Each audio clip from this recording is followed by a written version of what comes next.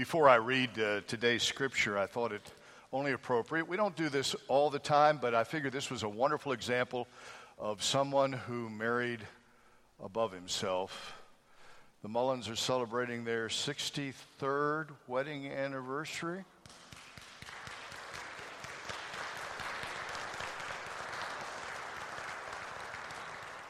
"63 years is a long time, right? We could do a book, A Long Time with Don, right? That would be. Congratulations to both of you. Blessings this day. I want to read very, very quickly a scripture today, and Taylor will certainly refer to it, but I wonder if you would follow along with me on the screen or in your Bibles as we go to 1 Timothy, the 4th chapter, the 7th and the 8th verse, and this is what's written. "Have nothing to do with irreverent, silly myths. Rather, train yourself for godliness. For while bodily training is of some value, godliness is of value in every way, as it holds promise for the present life and also for the life to come." God's blessing on the reading of His Word. This is the Word of God for the people of God. He grew up in Danville, attended Calvary Baptist Church, graduated from Boyle County High School, 2001. He pitched, played third base on the baseball team, 12th region champions, that's in 2001. He was a Baseball Hall of Fame inductee there at Boyle County. He was a kicker for the football team, 1999, 2000, undefeated state champions. You won't get much cheers now, but later on you'll get lots of cheers for that. Also in the Football Hall of Fame. He also played soccer. Is there anything that you don't do? No, I just kidding. Taylor attended the University of Kentucky from 2001 2005. He was a 4-year starter for the football team. He earned bachelor's and master's degrees in electrical engineering. And while there, he was named the ESPN Academic All-American Team, SEC Player of the Week, UK Male Scholar Athlete of the Year. And he continued working after he graduated, worked in Lexington as an engineer. And then he returned to school and received his PhD in finance from the University of Michigan in 2014. After graduated, he worked overseas in the London Business School as a finance professor. And Taylor, his wife Becky, his daughter June Claire, they are in St. Louis now today while Taylor is with us because he is a professor at Washington University in St. Louis, Missouri. It has been said that Taylor and Becky kind of saved each other in many respects, and I'm sure they went through a lot when June Claire was diagnosed with her protein deficiency. I know you prayed. I know you pray constantly. I know you do a Bible study with this man down here every week, very close-knit family. Taylor professed his faith in Jesus Christ, was baptized at Calvary, but it's been said that he experienced his greatest season of growth in faith while he was at Ann Arbor and the University of Michigan. It is my distinct honor and my pleasure not to present Mr. or Doctor or Professor, but as a brother in Jesus Christ. Ladies and gentlemen, Mr. Taylor Begley.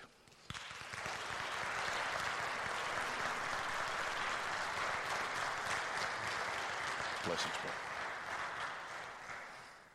Good morning. Good morning. Y'all be patient with me. I'll set up this device timer here. Your pastor said I only have 2.5 hours, and so I'll stay within those time constraints. Now, you threw me for a loop. You started talking about marrying above yourself. And, of course, Becky grew up in this church, and I thought, this man has the power of convicting people in the pew, and I certainly felt convicted there. So I am delighted to be here. I see a lot of familiar faces. I did grow up in this area, and when the opportunity came about to give a bit of my testimony and a word of encouragement, it actually pushed me a little bit out of my comfort zone, and that's a good thing. It's something I've actually been praying for some time, is an opportunity to push me in this direction, and this certainly lent itself to maybe professing my faith a little bit more broadly to a wide audience. And when you're given this opportunity, started thinking about, what can I spend my time? I've only been allotted so much time here, and how do I want to spend this? Well, first, I thought, I could go back and I could talk a bit about my glory days there at the University of Kentucky. But then I kind of went and flipped through some old programs and come to find out we only had one winning season when I was there.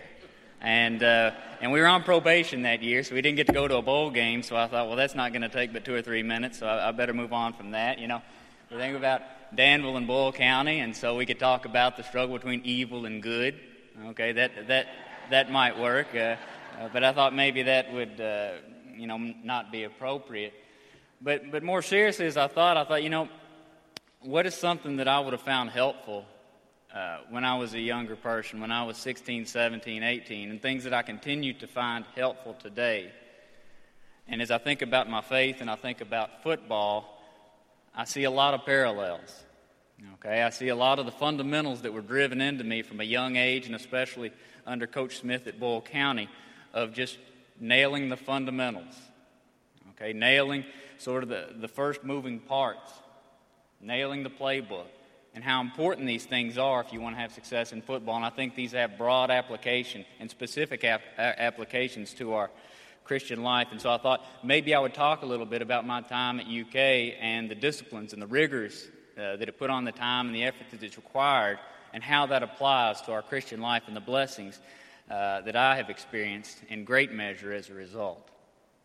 So I'll read our text one more time in 1 Timothy, where it says, "Have nothing to do with irreverent, silly myths, but rather train yourself for godliness." Train yourself for godliness. For while bodily training is of some value, godliness is of value in every way, as it holds promise for the present life and also for the life to come. So let me pray really quickly. Heavenly Father, thank you for this text that you have given us, that it is perfect, that it is helpful for right living and for our flourishing and for bringing glory to you. I pray that you would help me to be faithful and to be clear, to be bold but be gentle, and that, most importantly, that this would be pleasing to you. I ask these things in your Son's name. Amen. So, when you play football, especially at a high level, but even, at the high school level, it dominates your time. It dominates your time. It takes up almost every single day. You're going to be doing something that is related to your training. Okay, and the funny thing is with football, it's not like baseball where you have 162 games a year. We've got 10, 15 game days. So the other 350 days of the year, any given day that you grab, it's going to be training. All right, it's going to be individual workouts. It's going to be going to practice. It's going to be reviewing film. And as I think about the Christian life, we need to be busy every day about doing such training, such preparation, all right, such disciplining, and training ourselves for godliness. As we look at the text here, you can look at a couple of different translations to really pull the meat out of that key point of training ourselves for godliness. The NIV says, train yourself to be godly. The NASB says, discipline yourself for the purpose of godliness. The New King James says, exercise yourself for godliness. So this training, this is not just something that's in passing. It is a self-sacrificing, it is a strenuous, it is a difficult thing that we go about on a regular basis. But the training isn't the ends. The training is just the means. The ends here is godliness. Of course, we could spend a great deal of time and maybe have arguments about what godliness means in particular, but we can probably agree that it's having a right attitude, a right response, and general conduct towards God. It's being more Christ-like.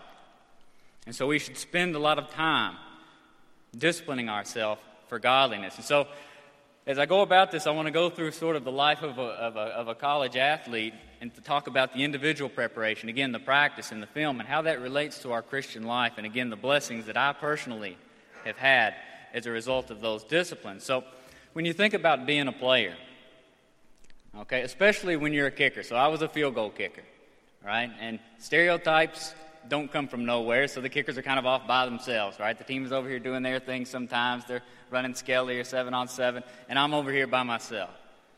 I'll say, so a lot of the success that you're going to have, particularly in that position, are things that you're doing when nobody else is looking. Okay, you could be over there goofing off. You could sneak on into the players' lounge and shoot pool. but a lot of the development, whether you're going to make the team, whether you're going to earn a scholarship, whether you're going to play, okay, and if you're going to have accolades and advance to the next level, a lot of that's going to be determined by what you do on your own time. And that starts with a variety of things. That has to do with your nutrition. It has to do with getting into the playbook. It has to do with your weight training and your running. It has to do with staying out of trouble. And the same is true in the spiritual life. A lot of who that we're going to be for God, for our family, for our church, for our friends, are things that are done when nobody else is looking. It's at 5 a.m. when you peel the Bible open and start to study. Okay, it's at lunchtime when you take a little bit of a break for prayer with God. A lot is going on when nobody is looking. And I think the first thing that we learned when we got up to Nutter Training Facility at UK is a big, long, boring talk on nutrition. What do you take into your body? All right, because we know we're going to be in the weight room. They can monitor that. They know that we're going to be running. But you've got to have the right nutrition. If you're just eating a bunch of garbage, a lot of that stuff that you're doing in the weight room is going to be of no use, right? So do you all remember when I went up to UK, there was a quarterback that was there. He was a rather portly fellow, number 22, Jared Lorenzen, yeah? Okay, it hasn't been that long ago, but it has been some time. But he always battled with his weight. And I remember one summer in particular, he'd been given an ultimatum that said, look, Jared, you got to be under 300 pounds by the time the season starts.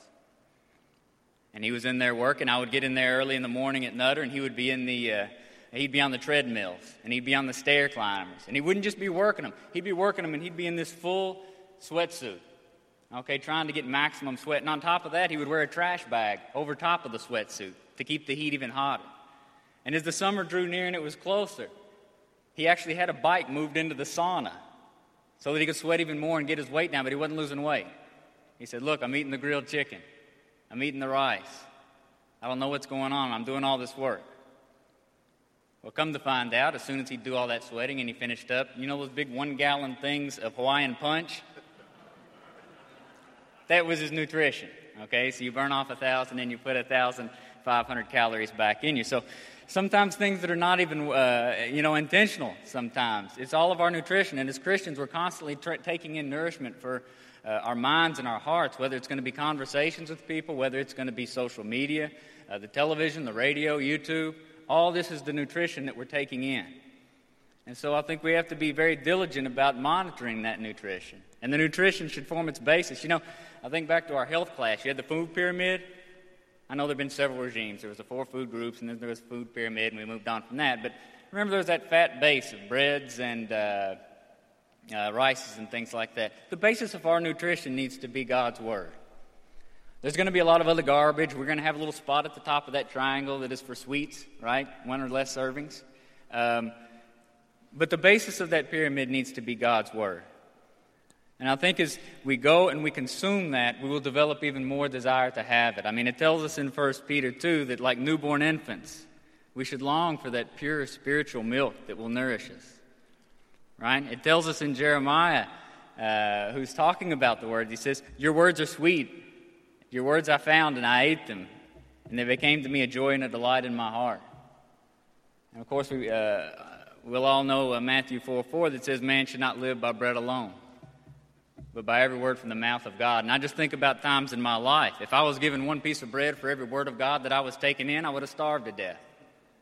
Okay, it's rich nutrition that we have to be taking in. So train yourself for godliness. One of the other things that they give us as soon as we get into Nutter is our playbook. Okay?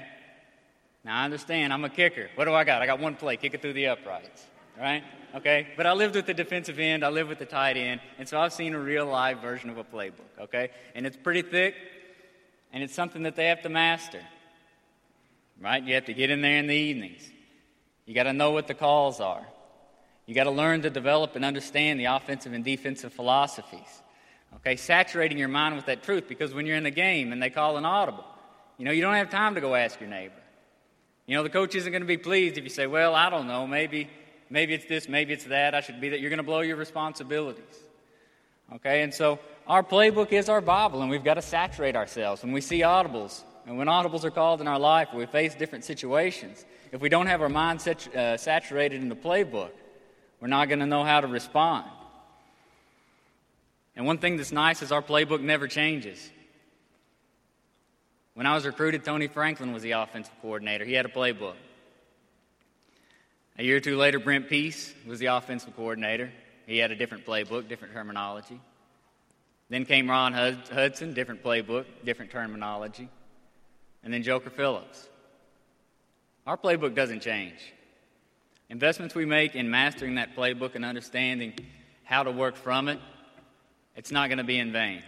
There's going to be no regime change that we have to worry about. And the beautiful thing is that I found when I finally decided to pop open my playbook is there's instructions for everything in there. From the mundane things about how we interact with one another, with our authorities. But what's actually kind of striking is, surprisingly, it speaks in pretty detailed language about some of the most pressing cultural issues that we have today. It's in here. We don't have to freelance. It's in there. So we have to be getting into our playbook. Another thing, beyond just instructions for fruitful living, there are a lot of promises in here. Okay, so my junior year when we're going down to Tennessee, I talked about we had 150 different offensive coordinators, but Ron Hudson had just exited and Joker Phillips was hired mid-season. Okay, and I asked Joker that week, I said, well, I didn't call him Joker. I said, Coach Phillips. I said, Coach Phillips, what you got for us this week? And he says, Beg. He called me Beg. Beg, I got a sure thing. Okay, there's no sure things in football, right? There might be something that works 95% of the time, but there's no sure thing. The nice thing about our playbook is we've got an ocean of sure things in here. But if we don't take the time to study the playbook, we don't know that they're there. We don't know that we have those promises that are absolutes. Do any of us lack wisdom? Well, there's a play for that. James 1:5 says, if any of you lacks wisdom, let him ask God who gives generously to all without reproach, and it will be given him. Hey, that's a sure thing. Anybody ever tempted and think maybe there's no way out? We've got a play in our playbook for that one too. If we look at 1 Corinthians 10, it says God will be faithful. And he will not let you be tempted beyond your ability, but with temptation will also provide you a way of escape that you may be able to endure it. So you think there's no way out? Playbook says there's a way out. We've got to master our playbook. What about forgiveness? Maybe we've indulged in that temptation. Think there's no way of getting back. We've got to play for that. 1 John 1:9 says that if we confess our sins, he's faithful and just to forgive our sins and cleanse us from unrighteousness. These are promises. These aren't most of the time things. These are things that are absolutes. What about salvation and security? If you confess with your mouth that Jesus is Lord and believe in your heart that God raised him from the dead, you will be saved. Not you might be saved, or this ought to help you out some. You will be saved. This is a promise that we have in our playbook. If you're not in your playbook, you won't know that you've got that. What about one that's one of the most often quoted? We get in difficult situations, and it says, Romans 8:28, we know that for those who love God, all things work together for good, for those who are called according to his purpose. All things are working for our good that love him. That's not a promise that we're always going to understand it. Spring of 2017, my dad got diagnosed with metastatic melanoma, stage 4 cancer. Last fall, he died. God doesn't promise that he's going to tell me exactly why that happens and why it happens that particular way, but you know what he does say? He says it's working out for good. And I could lean on that. I know that promise is true. And as time goes on, I can see the good that sometimes comes out of it, though it's very painful to think about, right? That's a promise that we can go to and we can take to the bank. So we've got to know our playbook. Train yourself for godliness. So I'll pause a little bit on the ranting and raving, and I'll tell you a little bit about my own testimony. Okay? As the pastor mentioned here, I grew up here in the church and was baptized at Calvary. But again, my season of greatest spiritual growth was in Ann Arbor, Michigan. About 8 years ago, and as many of these stories often go, man falls upon hard times, right? So I was in a little bit of a difficult spot. I was looking to God. I realized I was 28 years old, gone to church my whole life, whenever the doors were open, Sunday morning, Sunday night, Wednesday night, okay? 28 years of this, right? I'd never sat down and read a single book in the Bible. Pieces and parts, yeah. I listened to many sermons. But I'm a little embarrassed to say that I'd gone that far and I'd not seriously engaged the Word of God. Okay? So on the advice of a good friend, I just started with the book of John. And you know what? I was absolutely struck. There are some hard parts of this book, but I was absolutely struck how clear, how immediately understandable and applicable God's Word is. Sure, there are parts that are complex and hard to understand, but it was just amazing. I mean, John 6:27 says, "Do not work for food that perishes, but for food that endures to eternal life." I can understand that. That's pretty simple. Right? John 14:15 says, "If you love me, you will keep my commandments." That's pretty simple. And as I continued to read, I was amazed at the exclusivity of the gospel, especially in our current cultural climate. Jesus says, "I'm the way, the truth, and the life. No one comes to the Father except through me." No one. That's pretty exclusive. I was struck by these things. And many of you have lived this your entire life and known, but I just want to encourage those that have not experienced the blessings of digging into this book. Holy smokes, there's all kinds of good stuff there. Okay? And so I continued, and I picked up this Bible reading plan from the church there that took me through the New Testament twice and the Old Testament once, and it absolutely changed my life. There's nothing that has happened in this life that has changed the way that I live, the way that I look at things, the way that I handle myself, more than getting into God's Word. It changed me then. It changed me the next week, the next month. It changes me today. It's a radical book, and it's life-changing. And I just want to share that with you all because, I don't know, I guess I was in a malaise for a long time, but it absolutely struck me. I never knew the broad power and applicability of the Word. I never knew the wisdom that was in there. One other thing, though, it's not all good news. Okay? I never clearly, I don't think, understood the extent and cost of my sin. I never really understood how helpless and hopeless I was apart from the blood of Christ. I never understood that. Reading God's Word showed me that. And boy, you go to love somebody a whole lot more when you see the tough bind that they pull you out of. What a blessing that was to my life. So I plead with you today,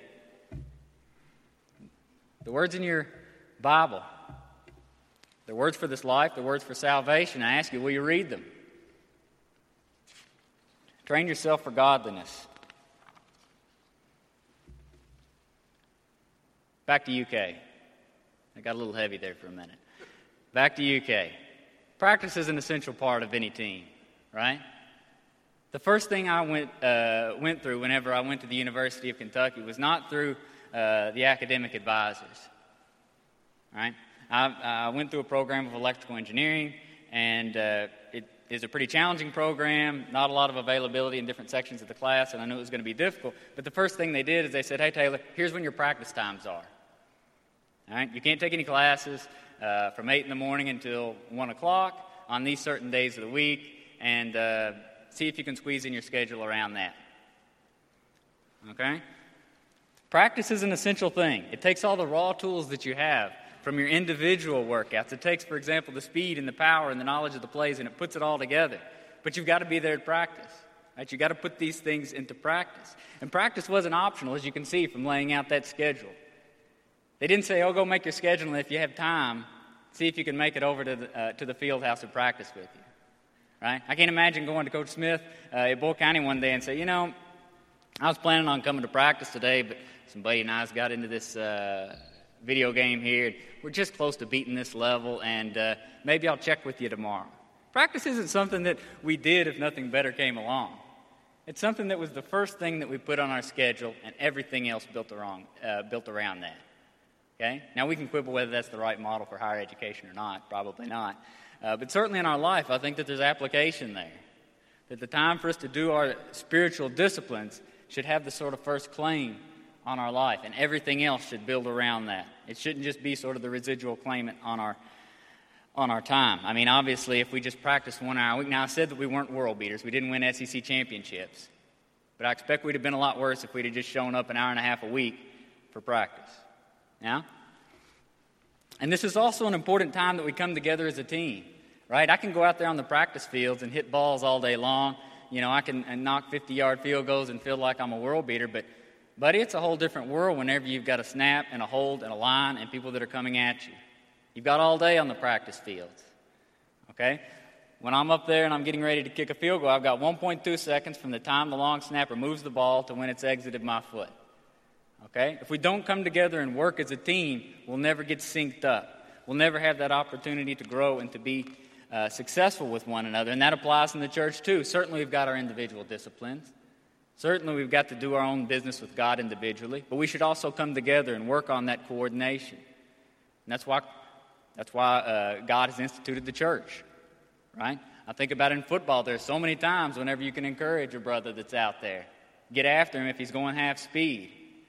Bring him in whenever he's getting ready to go out one Friday night and make some bad decisions. The same applies in the church, right? The Proverbs tell us, iron sharpens iron as one man sharpens another.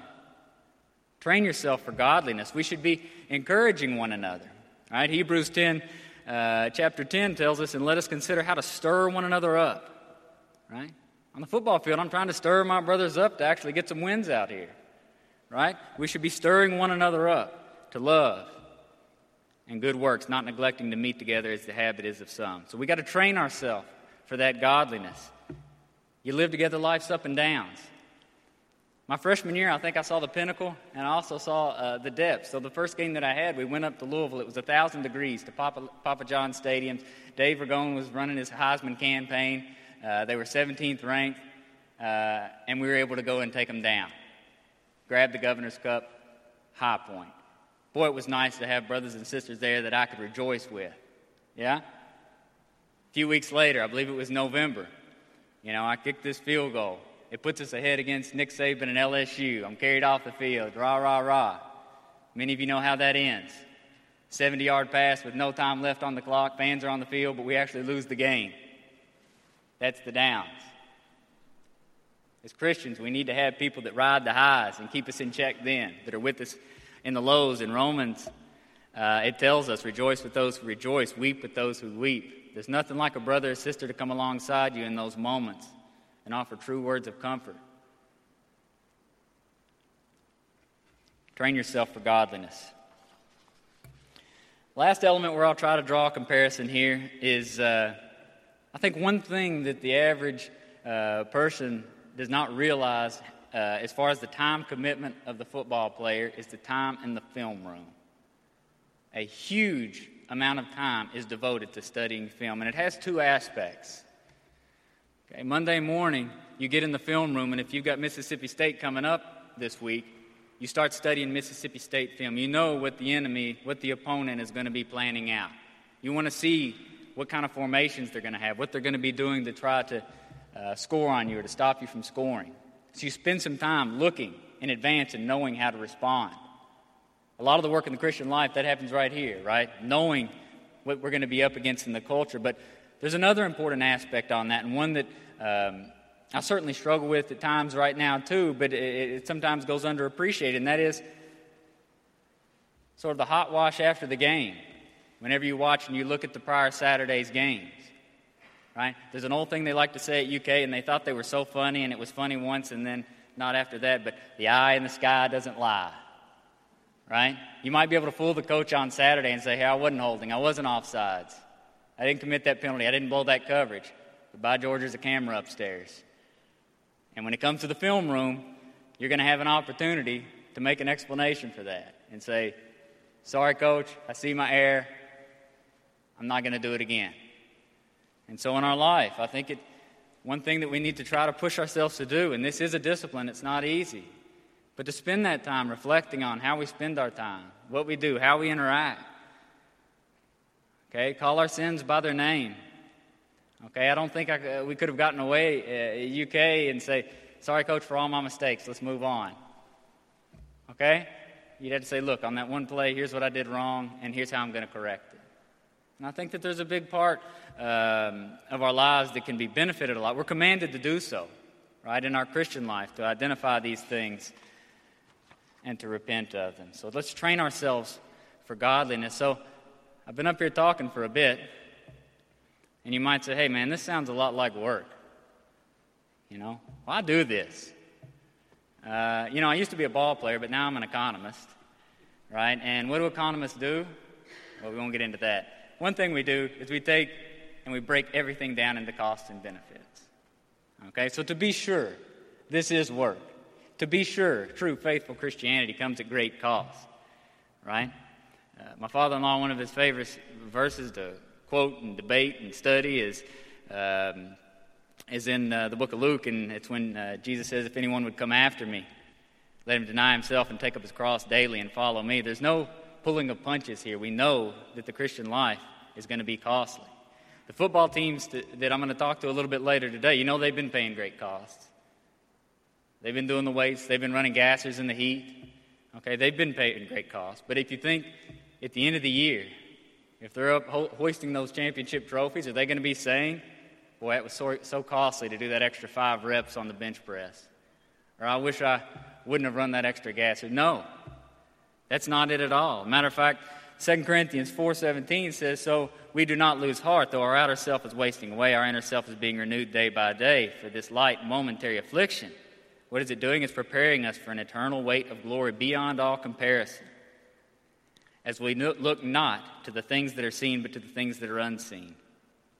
For the things that are seen, the temporary pains, those are transient, but the things that are unseen are eternal. Let me be clear about one thing. I don't want to be mischaracterized. No amount of work, no amount of effort, no amount of trying is going to be sufficient to save us. Only our personal faith and our relationship with Jesus Christ is going to do that. Let me be clear about that. What pleases God is obedience that's going to be rooted in faith. We're not going to have perfect obedience, and that's where Christ comes in. Okay?